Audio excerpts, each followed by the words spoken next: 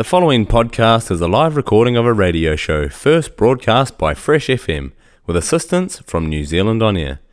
Fresh FM is a community access media station based in Te Tauihu, the top of the South Island, New Zealand. Kia ora, friends. I'm Joanna Santa Barbara of Motueka, bringing you an eco postcard.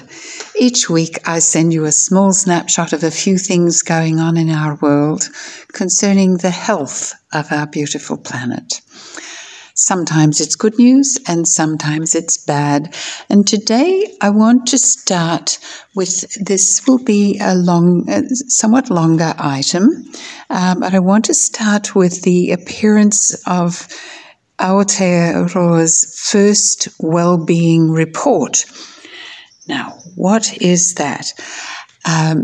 This is issued by Treasury, which takes care of our economy, and it represents a really remarkable step in how we think about the New Zealand economy. There's been a move throughout the world to re-examine the purpose of a national economy, because over recent decades there's been a sort of slide into thinking the purpose of the economy is to grow the economy, with that being challenged by the idea that the purpose of the economy is to promote the well-being of the citizens of that nation. And one might extend that, especially in New Zealand, to the purpose of the economy is to promote the well-being of the biosphere, of which humans are a very dependent part. So New Zealand has actually made that step alongside a cluster of other countries, and that idea has been working its way through Treasury over the last decade. And what's appeared in late November is the first wellbeing report. So this is really a remarkable step and worth celebrating and worth talking about. So I want to present to you some of the highlights of this wellbeing report. The good news is that wellbeing is improving in New Zealand, with certain areas of exception. So note that on the whole, our well-being is increasing year by year or decade by decade. The exceptional areas are mental health is not doing well, educational achievement is particularly not doing well, neither is housing, and the young are not doing so well. And here are a couple of other areas on the negative side. New Zealanders have particularly long working hours compared with the rest of developing countries in the OECD. The suicide rate, interestingly, is average, except for teenagers, where it's particularly high. And here is an interesting and very puzzling datum.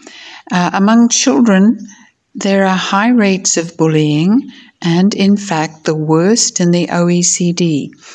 I struggle to understand that, and it's clearly highly unsatisfactory. Interestingly, inequality in New Zealand, which I take to be a significant problem, is at least not getting worse. Income inequality is, in my opinion, bad but flat, and so is wealth inequality. It's considerable, but it's not worsening. So income inequality or inequality, socioeconomic inequality is related to well-being and has to do with low well-being among the disabled and sole parents. Here's an interesting datum that while in the rest of the world it generally turns up in national statistics that women put in more work hours than men, In New Zealand, this is not the case. Men and women work similar hours. However, women do more unpaid work. Furthermore, the difference between high and low earners in New Zealand is less than most OECD countries, which is troubling in that inequality is pretty marked in New Zealand and it's worse in other countries. Material hardship rates are declining and child poverty is declining. There's a section on Maori data, and Maori kind of top the list among those New Zealanders who are concerned about the health of Te Taiao. But an adverse statistic in the Maori section is that the life expectancy gap, which I'm sure you all know exists between Maori and non-Maori, has not lessened. It's still 7 years. The average for non-Maori is 82 and for Maori is 75. Maori experience discrimination in pretty high proportions, and the worst site of discrimination is school, where 40% of Maori say they have experienced discrimination. And there continues to be a $5 gap in hourly earnings between Maori and the total average.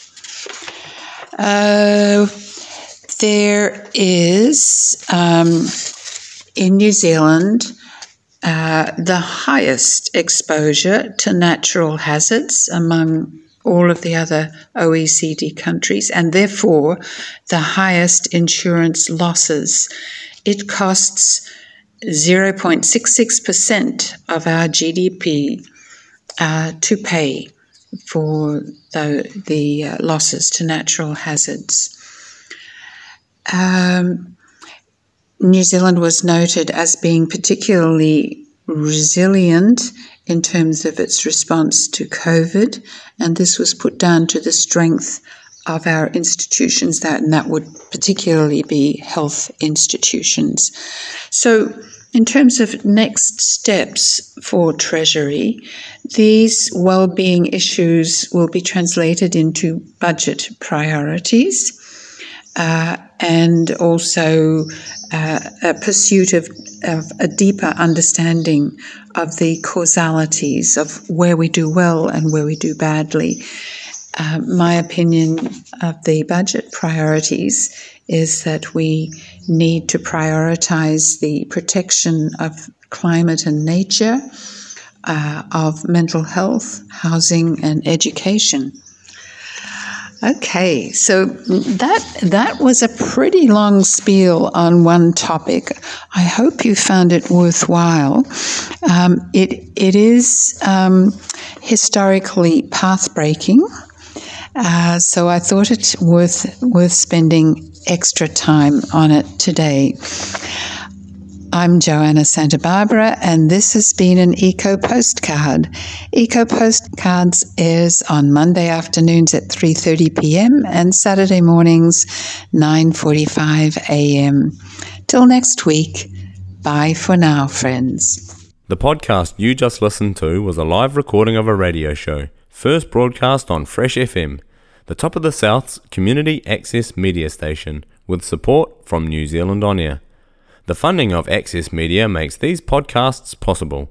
To find similar programs by other community access media stations, go online to accessmedia.nz. If you or your group would like to know more about how you can have a program on our station, please contact us. Visit our website freshfm.net for our contact details.